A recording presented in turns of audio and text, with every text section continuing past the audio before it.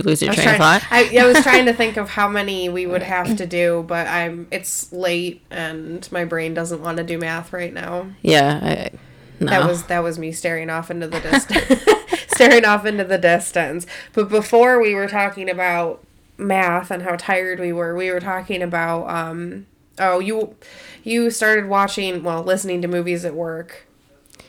Yes. And you watched Monsters Inc. and we were talking about how our generation still wants the sequel to find out what happened. Yes. Also, I just have to say, it sounds really bad to say that I'm watching movies at work. I just put them on my phone and then I set it off to the side. Yeah. I'm working. Bob, if you hear this, I'm working. But yeah, Monsters Inc. was always my favorite as a kid. I don't even like children, but Boo is just the cutest thing. And at the end, he opens the door and she's there. And what have we gotten since then? Nothing. Yeah. It's upsetting. I'm very passionate about this. Well, we got Mike as a disco ball, but I haven't seen that. It's not much of a consolation. Yeah, I saw somebody, like, on a DeviantArt or Tumblr thing, did a crossover of Monsters, Inc. with somebody else to give, like, a fan theory about what could have happened. Oh, really? Boo. And I loved it, yeah. Yeah, it was really cool. I mean, it's the second movie in Disney where they have magic doors, too. Oh, so, I mean, that's true. You could make a link to Nightmare Before Christmas and the Spiral Hill Forest, too. Yeah. Yeah. Weird, but yeah, the fan theories that they come up with and the artwork that they do are always really awesome. Yeah, that's true. What about you? You said you were watching... I feel very adulty in comparison to you. Yeah, okay, so I'm trying to figure out... What did we watch last week? Last week you watched Orange is the New Black. I was rewatching Coven. And I finished Mindhunter. Mm-hmm. Well, I finished the Haunting of Hill House. Yes, finally. Which was crazy well done and really had me tied up in knots a lot more than I thought it would. Mm-hmm. Much more of an emotional investment in that show than in most horror things that I've watched. Yeah, I really enjoyed it. I'm looking forward to seeing what they're going to be doing with the second one, because whatever they come up with, I feel confident that it's going to be just as good. Me too, definitely. And it's a lot of the same actors, and I liked pretty much all of them. I really did. Mm-hmm. It would be kind of neat to see them pull like an AHS kind of thing where they use the same actors, but, new personalities and new stories for each of them. Agreed. Yeah. So I finished that, and then I watched the Netflix Zac Efron Ted Bundy show. Right. It has a really long title that I think... It was part of what the judge said in his, closing statement for the case against Bundy, in a way that he described him as, this vile person lacking of humanity. And it's a good quote in the show, but it makes it a really difficult title, and I can never remember Extremely wicked and something. Something vile, yeah, it's really long. And it was actually really good. It was from a really different perspective from everything else that I've ever read about him, because it's from his longtime girlfriend, and she didn't believe it for the longest time. So you're really seeing it from this angle where, I was kind of out of it from being homesick and everything, but I found myself going, what evidence did they have? Because you're seeing it from this perspective where they're scrutinizing it a lot more. And so then I just had tons of questions, and I wanted to know how accurate it was. And I went on to watch the Netflix docu-series about him. I think there were 6 parts. And that answered a lot of questions. So I would definitely recommend it as a follow-up. I liked doing it after watching the remake, just to... this week's suggestions, Disney Plus and Ted Bundy. Yeah. Information. Yeah, that's definitely it. That's us. Right there. But you the range of things we enjoy. Oh, yeah. Oh, okay. I was like, you like creepy stuff too, don't you? In here. Oh, no. Oh. And I think I finished something else, but now I can't quite remember what it was. I don't know. I started watching Murder Maps again. If you like true crime and British stuff and English accents, and you enjoy the Victorian aesthetic, it's very slow if you're not a big fan of that, but they plot out this map with the different murders that they talk about, in London, and they're narrated and then reenacted really well, and it's just like my go-to true crime thing that I leave on in the background. I like it more than like Forensic Files in the background. I find the accents and their diction, the way that they've put these stories together, is kind of soothing. That probably sounds weird, but it's, I get it though. yeah, like listening to a good audiobook, you can kind of just like relax and, you know, get into the story. Yeah, this is all of this. Well, your Monsters Inc. and my Ted Bundy stuff are a far cry from the topics that we're going to be talking about today. Yeah, we took a swing on this. We did. Swing. Yeah, it took a turn. It's still odd. It's still weird. Yeah. We learned a lot of interesting stuff, but it was definitely out of my comfort zone. Research is usually, I try to go to .org and .net and look through museums and archives and libraries. But when you're talking about things like the Bermuda Triangle, a lot of our resources came from kind of sketchy sources because they're legends and lore. But we put it together, and I think we did it justice. So should we get started? Yeah. So, I've loved weird things all my life. I was that kid in elementary school who checked out books on things like Bigfoot and UFO. I can still vividly remember the library at Cobbles when I was there and checking out these books. I mean, Nessie too. And I remember sneaking in episodes of The X-Files at a certain age, even though I wasn't supposed to watch it. I mean, that's how long I've loved Mark Shepard. Mark Shepard? Yeah. Was in the X-Files? Yeah. I didn't know that. Yeah, he's like in freaking everything, but yeah, that's my earliest like version of him.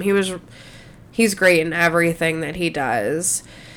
So, yeah, they gave me nightmares sometimes, but it was always worth it because the X-Files was so, I think it was more of like our generation's like Twilight Zone kind of thing. It really just pulled you into these different stories. And so I've always had odd and strange and weird tidbits of information to contribute to conversations.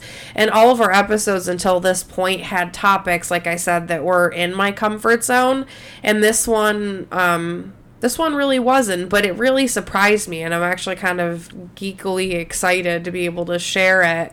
So this episode's a bit different, but it's in a good way, and we learned a little bit more than normal this time because we were out of our comfort zone. You know, some of the arsenic tales I could recall to you by memory because I've read them so much, but this kind of stuff, it was all brand new. So without any further ado, Kale's gonna start us off. Let's get down to it. To defeat the Huns. No, I'm just kidding. This week's episode starts with a triangle. Get down to business. That's where my head went immediately. I love Mulan. Keep going. Disney. It started with a triangle. The Bermuda Triangle, as you said. We've all heard of it. It's a household name. It's right up there with the Bigfoot, UFO, and Area 51, which storming was not so much storming.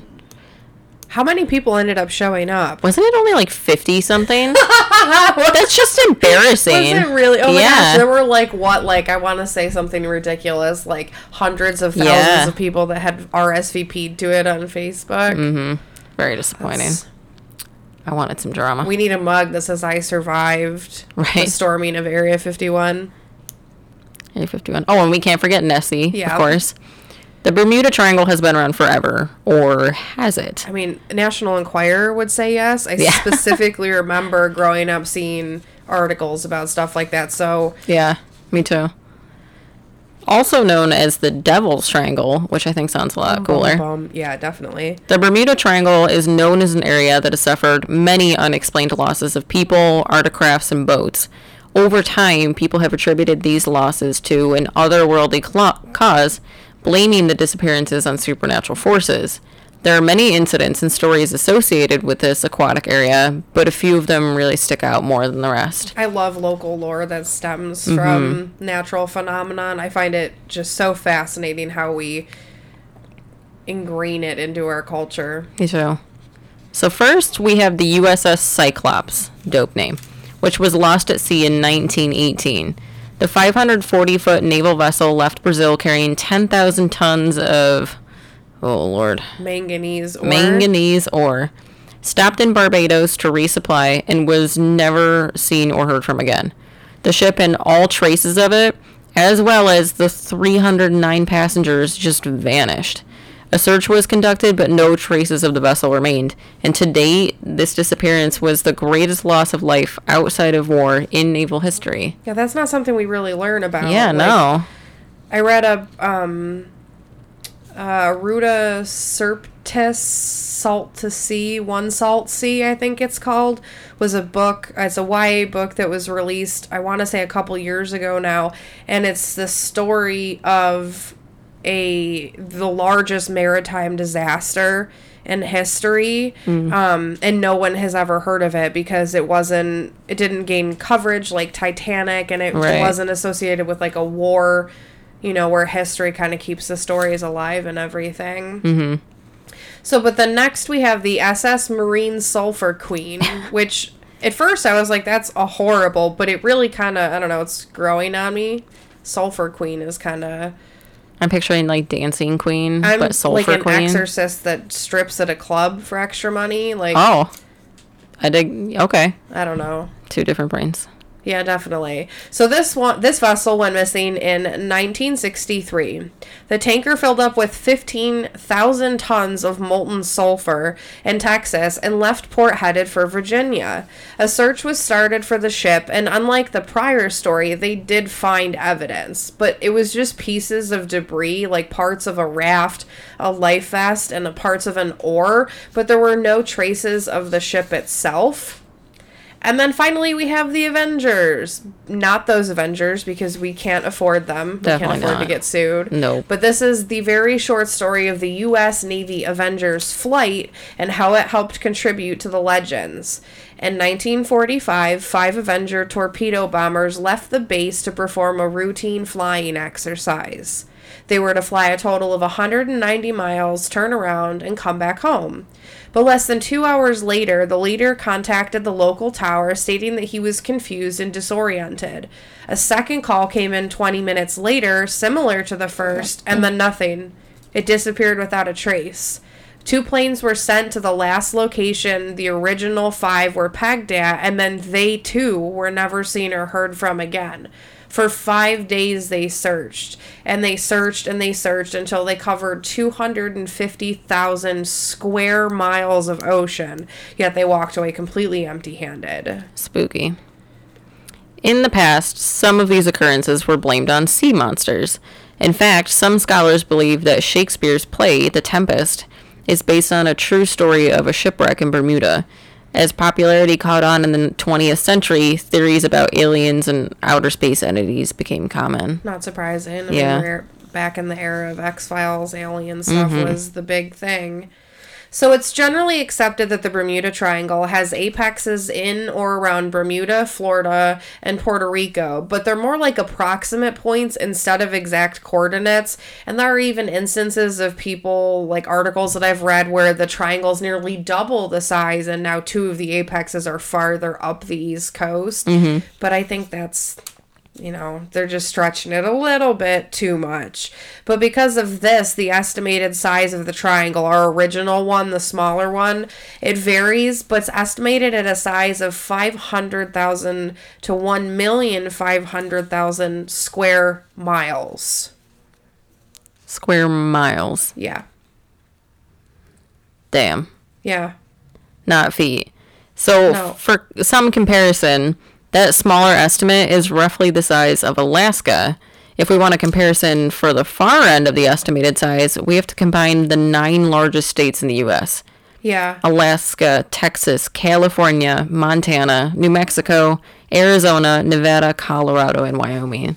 I can't even picture that in my head. I did it the opposite way too, and if I remember correctly, I started at the smallest to see how many of the states starting at the smallest we could squeeze in, and it was like 38 out of the 52 states. That's how Dang. large this is.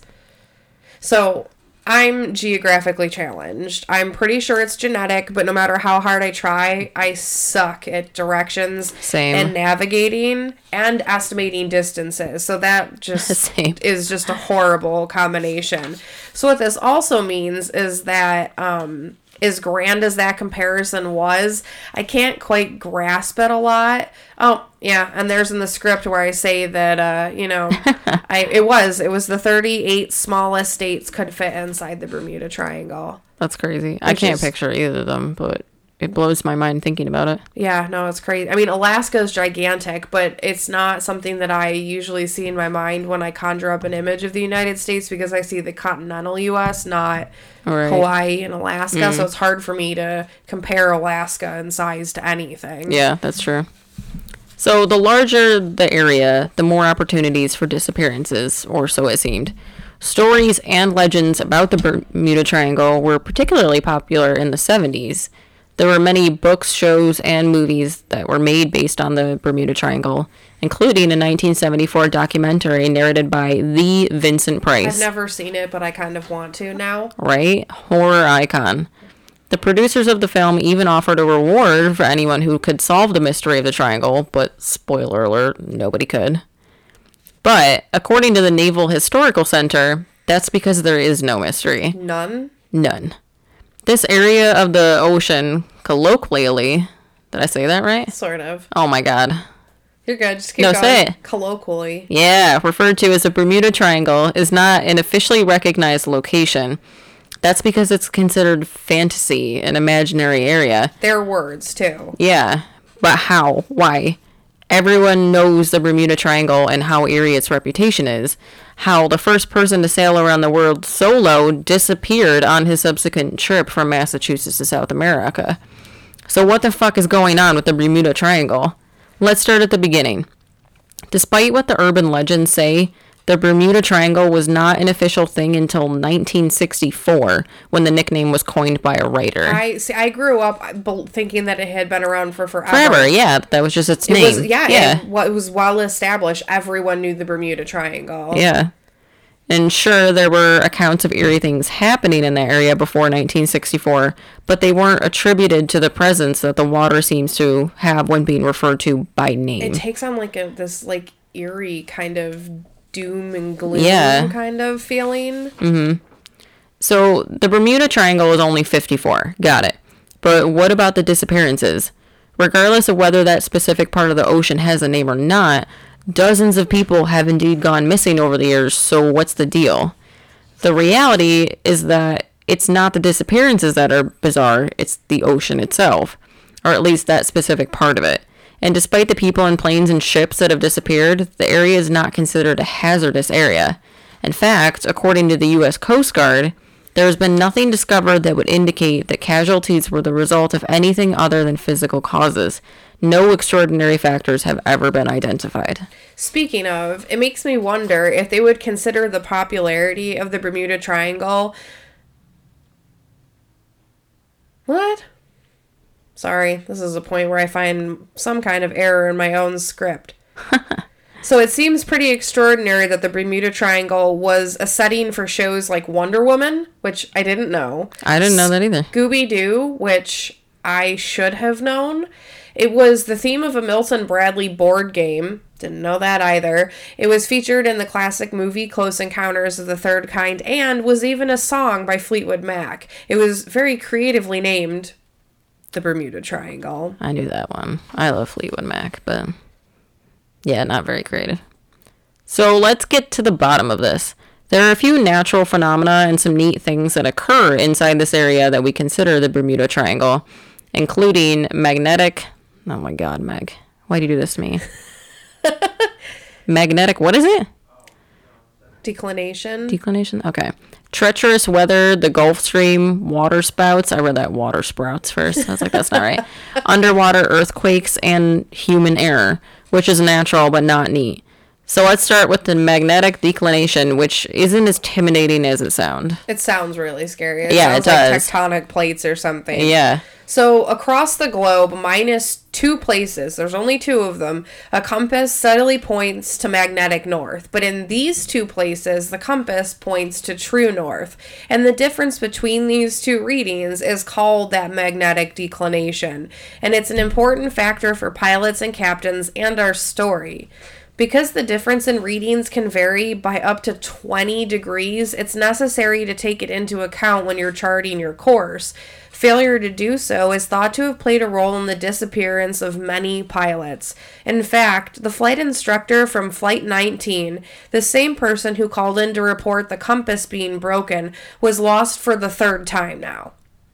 So it was his third time getting lost. Jeez. And if the reports are true, the other 4 pilots flying with them were newbies, and it's speculated that they would not be familiar with this magnetic phenomenon. Without a sense of direction, the pilots likely flew until the plane ran out of fuel. There are accounts of multiple pilots being heard over the radio saying that they didn't need help anymore, that they thought they knew where they were, that they thought they were over Florida, but they weren't even close. Like, very disorienting, it sounds like. Spooky. And then, so as for the weather, the Gulf Stream and water spouts, they offer what we would consider some of the most realistic answers to the Bermuda Triangle mystery. Because that's what it really is, a combination of things and not just one single cause. Tropical storms and hurricanes pass through the area regularly. The Gulf Stream, which borders the west side of the triangle, is an incredibly strong underwater current that can reach speeds of roughly 4.5 to 5.5 miles per hour, which really doesn't sound very fast, but if ships don't take the underwater current into account, they're really easily swept off course. And then you have the water spouts, which are basically like wet tornadoes. It's a twister at sea that pulls ocean water into itself. So, Sharknado is really a shark spout. Not a great name, but makes you wonder if that's how they came up with the idea for it. Yeah. It is sci-fi, after all. Sci-fi. Yes. And whatever the inspiration was, the franchise managed to be so successful that they had 6 movies, a video game, and a comic series. Yeah. 6 movies. They probably have merch out there, too, like Sharknado Christmas ornaments and probably stuff like that. And then, if this isn't enough to convince you, let's not forget the underwater earthquakes, which I momentarily forgot about. That lapse in, thought from biology and geology classes in high school until 30 years old, and I go, oh fuck, there's earthquakes underground or underwater. So seismic activity has been found in the Bermuda Triangle, and in 1817 a quake measuring 7.4 on the Richter scale took place and apparently caused a tsunami, which then went on to push ships so far off track that some wound up as far as Pennsylvania. Wow. That's crazy. Yeah. And then we have human error, like not reading the compass correctly. The legends tell a compelling story, but they leave out a lot, like spoilers, and the truth, and common sense. This triangular area between the East Coast, Bermuda, and Puerto Rico is one of the most highly trafficked areas in the ocean. And no matter where you are, whether on land or sea, the more people that are there, the more accidents will be. Like a highway. Right. Some accidents reported as casualties of the Bermuda Triangle didn't actually occur near it. Multiple vessels that went missing never radioed in for help or expressed distress of any kind. The SS Marine Sulphur Queen, we talked about earlier, was known to be in a state of disrepair and had been suffering from fires on board. And we also have fake news. Reporters writing articles without fact-checking details, and consumers reading the articles and taking them to heart instead of verifying information. A very common practice today. Not just a modern thing. Right? Each of these mistakes on their own don't account to much, but together with the other factors, they really paint a truer picture of the Devil's Triangle. Some of the deepest trenches in the world exist inside the Bermuda Triangle, like the Puerto Rico Trench, which measures 5.2 miles down. It's easy to imagine that many of the missing plates. There might be some plates there. Yeah. Missing planes and boats that sunk probably ended up at the bottom of one of the trenches. It's a deep sea vessel graveyard, and it's such an interesting thing to think about for a couple reasons. First, scientists are constantly finding new and previously thought to be extinct types of animals. We really don't know what lives at the bottom of most parts of the oceans because we don't have the technology to travel there yet. The future is in the hands of James Cameron. Yes. What were you going to say? His one-person submarine. The idea of, what could be down there is just so scary to me. I it doesn't scare me as much because I don't have any plans to actually go there. But I just love when they discover new animals and species and find cool. things that they thought were previously extinct. And there's a popular kids show on Netflix right now called The Deep that's based off of a graphic novel series. It's a kids show, and it's this family that's adventurers, and they have this like multi-billion-dollar submarine that they cruise around the world, and they hunt treasure and help protect animals, and it's actually really well done, and they deal with like trenches a lot. And there was an episode not that long ago where they were in a trench and they showed like all the bioluminescence that was down there, and I think it's just like the prettiest thing in the world. That's cool. It's like almost like an aurora borealis, but in the ocean. So I think it was actually you that originally alerted me to the existence of the blobfish. I think so. It was that creepy picture where he looks like a Play-Doh, or he looks like a potato made out of silly putty that's melted. Yes. Yeah, so creepy. That's Mr. Blobby, and he was only discovered 16 years ago. So that's what they named the first blobfish in 2003. And then the world, it definitely doesn't rank up there with like the Bodie McBoderson. Yes, oh my gosh. David things. Plowie. So it's now one of the world's ugliest creatures that looks like a gelatinous, goopy mass, unless you look up the pictures of the blobfish in the water. Because they live in the deepest seas, the pressure is incredibly more extreme down there, and that's what gives the blobfish its shape. I did not know that. Isn't that so crazy? I don't think I've even seen one in the water. They look normal. That's crazy. Wow. Now I want to Google that. So, another interesting thing about these deep sea vessel graveyards, which is just so fun to say. We know a small portion of the ships and planes lost to the seas inside the triangle, but it's not complete, and none of the disappearance stories used as research for this article mentioned items lost or gave inventory. Knowing this, there could be anything down there. A pony? What was the other one? No, from Hill House. Oh, yeah. Granted, the stuff might not be in great shape. I'm not sure how the deep sea pressures would fuck with metal ships and planes, let alone treasures and trinkets. I did ask Seth. He said that most things at a depth like that or deeper would implode, or what's more likely is that the pressure would locate the weak points and the vessel would buckle. Oh. So there probably will be some wrecks down there for us to plunder at some point in history. Cool. The Bermuda Triangle may not give us any answers, so it's a good thing that it's not the only mysterious triangle we have to talk about. Bum bum bum. Comprised of 5 lakes. Oh god, Superior. Oh man, I feel like I'm back in school. How do you say that one? Huron, yeah. Michigan, Ontario, and Erie. This system is the largest body of fresh water on Earth. The Great Lakes version of the Bermuda Triangle lives in Lake Michigan, with 2 apexes in Michigan and 1 in Wisconsin. Does it need to apply for, like, dual residency? Right. So the Great Lakes played a pivotal role in the lives of colonists looking to explore and settle out west, and it also served as a network for trading. The first known ship to set sail on the Great Lakes, aka the first white explorer to record it, was a vessel by the name of Le Griffon. It's Le Griffon. I'm just not going to try. So it left port in 1679 and completely vanished, never to be seen again. And, these lakes aren't anywhere in comparison to the Bermuda Triangle. They, comprise a relatively small portion in comparison. Right. But then in 1921, and this is just one more example, the Rosa Belle was found upside down, floating in the middle of the Michigan River, completely empty. All 11 passengers had disappeared, and no traces of the men were ever found. And then there's the story of George Donner, a ship captain who disappeared overnight from his locked room.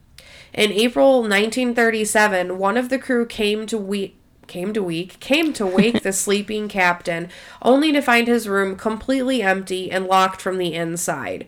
They were unable to find any traces of the man, and he was never seen or heard of again.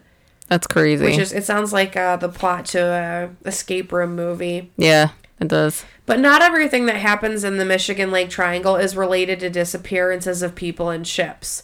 Much like the Bermuda Triangle, all sorts of mysterious and seemingly supernatural things have been reported. Strange lights, rumors of UFOs, and whispers of alien involvement, and some wibbly-wobbly, timey-wimey theories to boot, like it having portals and black holes and stuff like that. And then in a 2007 discovery by an underwater archaeologist just adds the supernatural lore of the triangle, because what he found was a 40-foot ring of large ancient stones that have since earned the nickname as America's Stonehenge, which I had no idea about. That is really cool. I do not recommend kissing that Blarney Stone, though. It's probably really gross. While we might not have the technology to dive to the deepest depths of the ocean to recover treasures, we do have enough technology to recover discoveries in Lake Michigan, or any Great Lake for that matter. Not too long ago, in 2008, researchers discovered the HMS Ontario, a vessel that sank back in the 1789 during the Revolutionary War, which is both awesome but also unsurprising. In the 340 years that we have been keeping records, more than 6,000 ships have gone missing from the Great Lakes. It seems likely that some boats and planes probably caught fire, exploded, or were otherwise ruined, and wouldn't leave much, if any, traces to be found. But that being said, there could be hundreds, even thousands of wrecks remaining hanging out on the lake floor, just waiting to be discovered. Didn't they just recently, I think I saw this in the news, discover a sunken ship that had like barrels of old scotch in it or something like that? That would be an awesome find. Yeah. If it's wrecks and salvages and treasure that we're looking for, we need to turn to a different aquatic area. This one is not a triangle, but it might be the best one yet. On the Outer Banks of North Carolina, in the Atlantic Ocean, there's a string of islands that stretch 130 miles down the coast. 7 islands comprise this thin tract of land. Why do I keep getting all these things? I didn't do this on purpose. I don't know how to pronounce these either, so you can try or you can skip it. Ocracoke. I think that's correct, but that sounds so silly. Hatteras. P. Like the vegetable. Yeah. Just to add that in there. Roanoke. Bodie, Shackleford, and Monkey, because why not? I think they were drunk when they named these. It's this area that is known as the Graveyard of the Atlantic. A pretty cool name for such dumb names. It should be a Monkey, band. Right?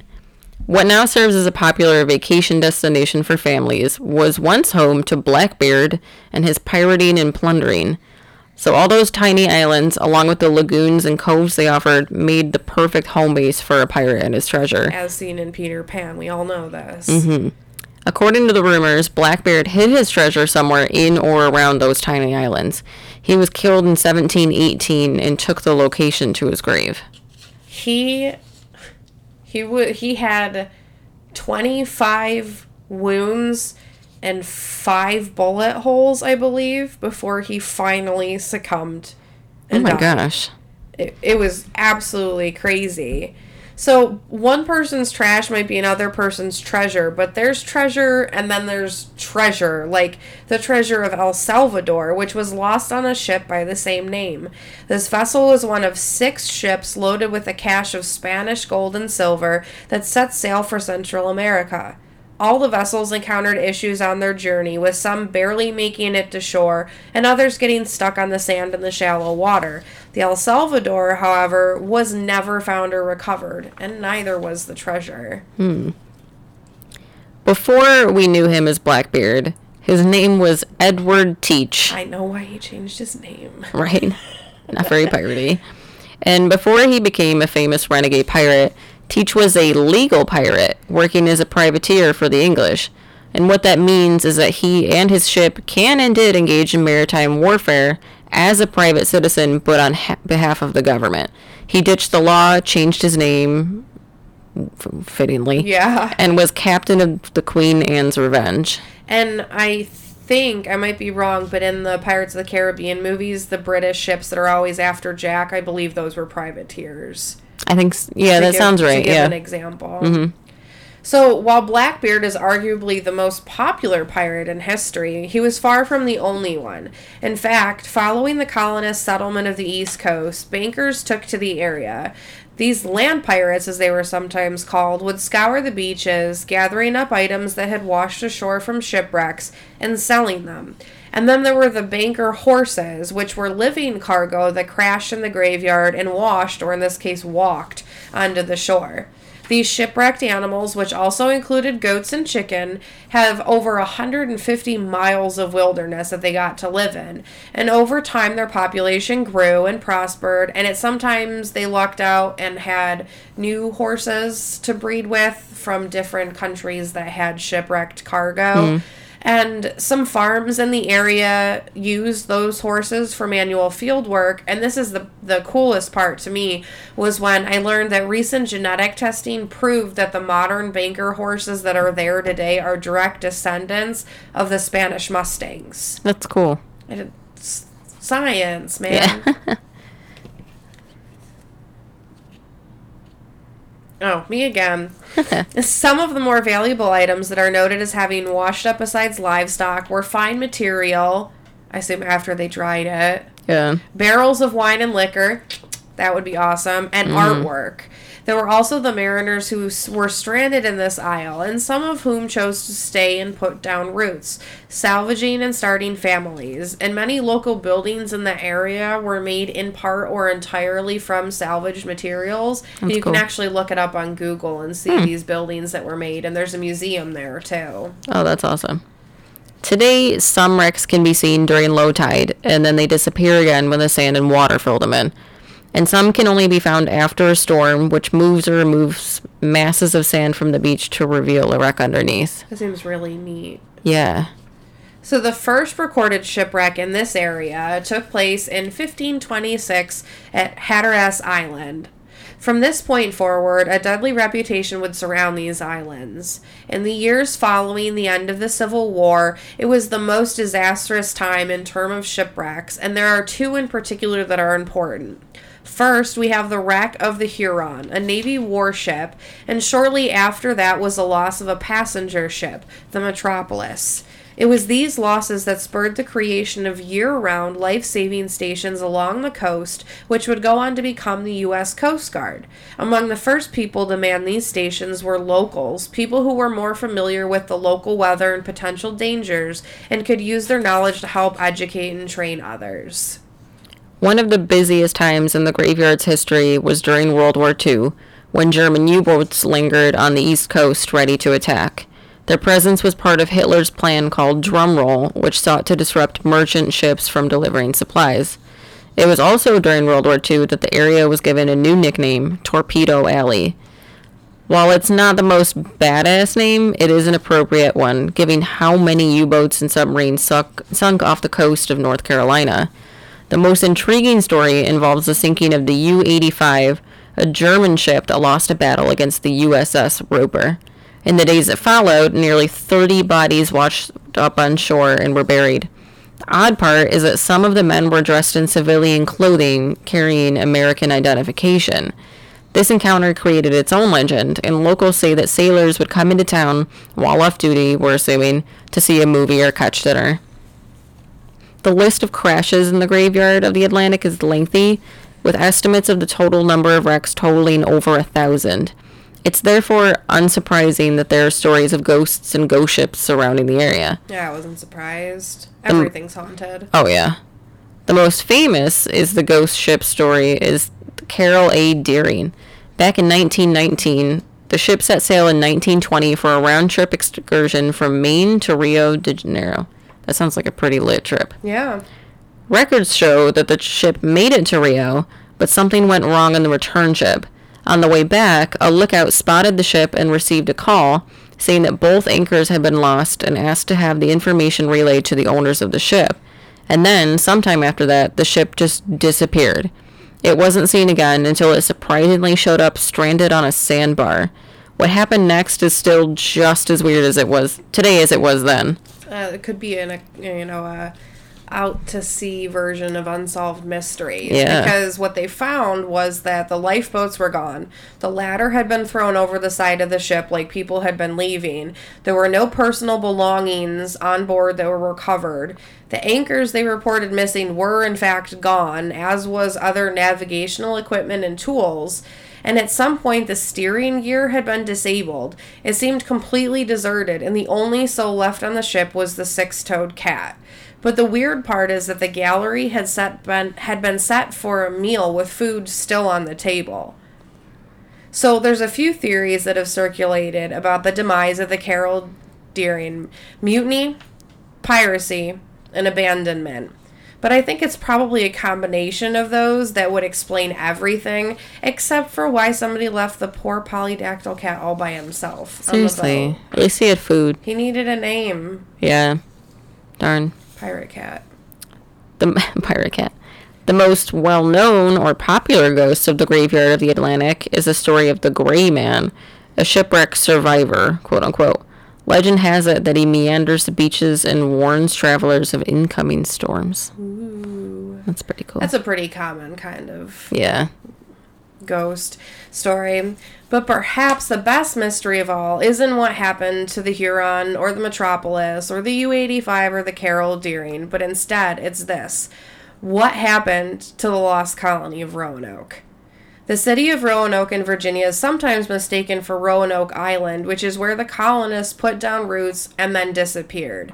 It was back in 1587 when those colonists from England sailed to the Americas, and there were 150 people that settled on the island. At some point after this, the leader of the group took a return trip back to England. A quick trip turned into 3 years, and by the time John White returned, his entire colony had disappeared. To this day, no one is sure exactly what happened on those last days at Roanoke Island and where the colonists went or what happened to them. The eerie loss remains such an intriguing historical topic that there have been books, shows, and movies based on the story of Roanoke Island. Most notably was a recent season of American Horror Story, the same name, Roanoke. Which was so creepy I had to start watching it during the day. People hated on it, but I really enjoyed it. I'm not a fan of Cuba Gooding Jr.'s I'm not acting either. in it. It's just not flying for me. But other than that, I find it very good. Mm-hmm. So what is it exactly that causes shipwrecks to be so common off the coast of the Outer Bank? Much like the Bermuda Triangle, the graveyard of the Atlantic has some stuff going on under the water. Inside this area is something called the Diamond Shoals, which is 14 miles of sandbars that shift with the ocean currents. Ships that encounter the sandbar can be smashed, run aground, and even stranded in the middle of the ocean. At Hatteras Island, 2 underwater currents meet, one hot and one cold. And in addition to that, the combination of high and low pressure systems meeting makes the conditions inside this area the perfect situation for rough waves and really disastrous weather. Mm-hmm. And that's all without the occasional nor'easter or hurricane going through. Mm-hmm. So the Bermuda Triangle isn't a portal or a mystical black hole, but it does have some incredibly interesting natural phenomena going on, like the trenches that goes miles into the ocean floor and are home to wrecked boats and planes and probably some unique and crazy aquatic life. The reputation of the Michigan Triangle started off rough, what with that first colonist disappearing and all, but ended with some really intriguing history far older than we had initially assumed it would be. And last is the graveyard of the Atlantic, aka Torpedo Alley, home to so many submarine, ship, and plane wreckages that you can still see them to this day. Some are visible right from the shore, while others can be visited via scuba diving. This week's episode was initially a set of 3 topics that were a bit out of our comfort zone. No arsenic, nothing from the Victorian era, no diseases, and it ended up being a really interesting research session. Odd history never fails to surprise and impress us. Yeah, I was surprised. I like this. It's a lot of fun.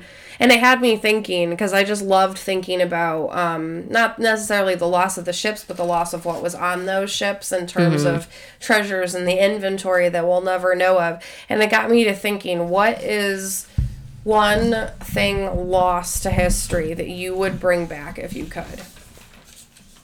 Oh, gosh. feel like I should have had time to prepare for that. I'm Well, assuming you have an answer. I made a list, but I think I grabbed the wrong notebook this time. So you have like basic things like, you know, the Roanoke colony, the original copy of the painting, the original painting of the crossing of the Delaware was lost, and the one that's in a museum is a fake. You have the Library of Alexandria, which isn't a sunken treasure, but was lost to history. Yeah. So I think part of it's like how you interpret it. Yeah, that's true. And then you've got Jimmy Hoffa, which I would love to know what happened to him. Happened to Marilyn Monroe. Is Tupac really alive? No, I'm just kidding. I'm just kidding. I don't know. I think I'd have to think about that. That's a good question. Oh, is this might be the right one. Yeah, I was trying to make a list because there are a bunch of famous people's body parts that have gone missing throughout history. JFK's brain is missing. I think we have a finger bone of like Amadeus Mozart. This was one that I learned, and this is a great one to broadcast because I had no idea that it was a thing. On the day of September 11th, when the World Trade Towers were hit, there were other buildings in the area that were also ruined, and one of those was the National Helen Keller Center, and they lost almost all of their documents, which included all the first edition books. Oh, wow. And all the handwritten letters, or all the letters from her to people and about her and everything that they had collected and amassed. Wow, that's crazy. I had never even thought of that. And then there's another loss from that same, I'm pulling it up in my brain, where we lost, I want to say 40,000 slides of JFK as a president, 30,000 slides from Broadway plays. Lots of treasure that I don't think is usually considered lost. We lost the first 10,000 U.S. patent records in a fire. We have lost 6 out of the 8 poems of Troy. Spartacus apparently went missing. I did not know that. I loved the show. The show's not accurate. But yeah, apparently he just he vanishes. Which I thought was really cool. We don't know what happened to the Alcatraz escapees. True. We lost 97 episodes of classic Doctor Who. Really? You've never read about that? How the BBC went through and they like got rid of like a whole bunch of classic episodes. No, I don't remember that. Yeah, and they're just completely lost. Wow. Mitsubishi's, this is now I'm reading from my list. Mitsubishi's original 22 units were lost, so when they went to make a prototype or a model, they had to do it from memory because they didn't have one of the models to consult. And then one of the coolest that I might have mentioned to you before recording was that really early on in his career, Steven Spielberg pieced together a short movie called Firelight, and he made 2 copies that he handed out to use as resumes, and he never got them back. And so we have no idea. They're probably destroyed. Probably. But that's one of his earliest works that we'll never see. Dang. Yeah, isn't that crazy? Do you have a favorite of those? I meant to have that more handy to... Probably that one. That's really intriguing. Steven Spielberg. The Steven Spielberg one, yeah. I just wonder, I mean, it was probably not the best thing he's ever done early on in his career, but it would be really interesting But to it's see. also the start of Yeah, exactly. who he is. Yeah. Yeah. So, well, I think obviously my favorite one would be the Library of Alexandria, but it was lost to history in a different way, so it kind of seems like cheating. Yeah, it counts though. I'm sure there are lots of historical artifacts that have gone missing throughout the years that I would probably pick, but out of that list, Jimmy Hoffa. There's so many theories. It would be great to know. So I think that's going to wrap up this episode. So thank you for tuning in. I didn't highlight my parts on here. Oh. If you missed last week's episode, don't forget to go back and catch up. We talked about roller coasters, the Coney Island theme parks, and Dr. Cooney, a neonatology pioneer.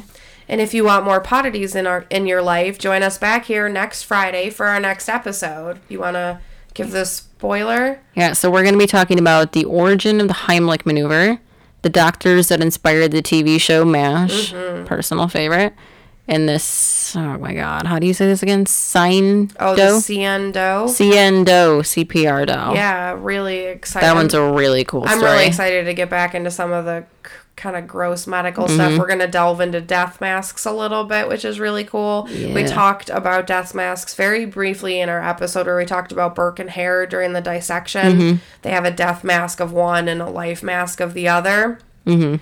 So, in the meantime, you can find us on social media. We have a Patreon group that we would love for you to join.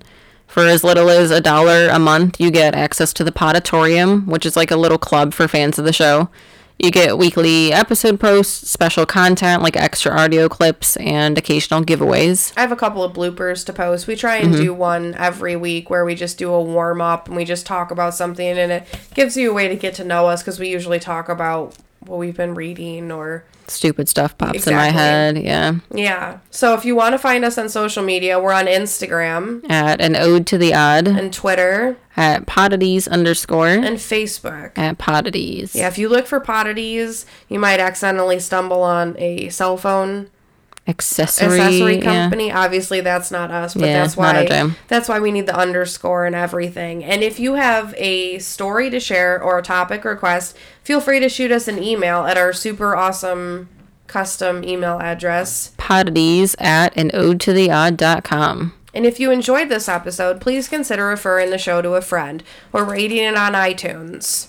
Poddities is written, researched, and produced by us, Meg McGibbon and Kelly Ayers. And until next time, seek out the strange and learn something new.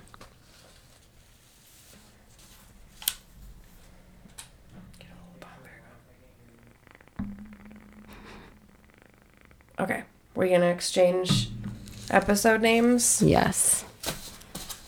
Last week's was good. It was entertaining. I came up with one really quick. This week was a little tough. It also took us a long time to figure out which one we wanted to pick because I ultimately went with yours because it was the funniest, but it had the least to do with the episode, so it was a little misleading. But it would make a great card, so I think it's okay. So you go ahead. Do you want to swap? No, because you said yours is like a song, right? You'll recognize it as soon as you'll see it. Okay.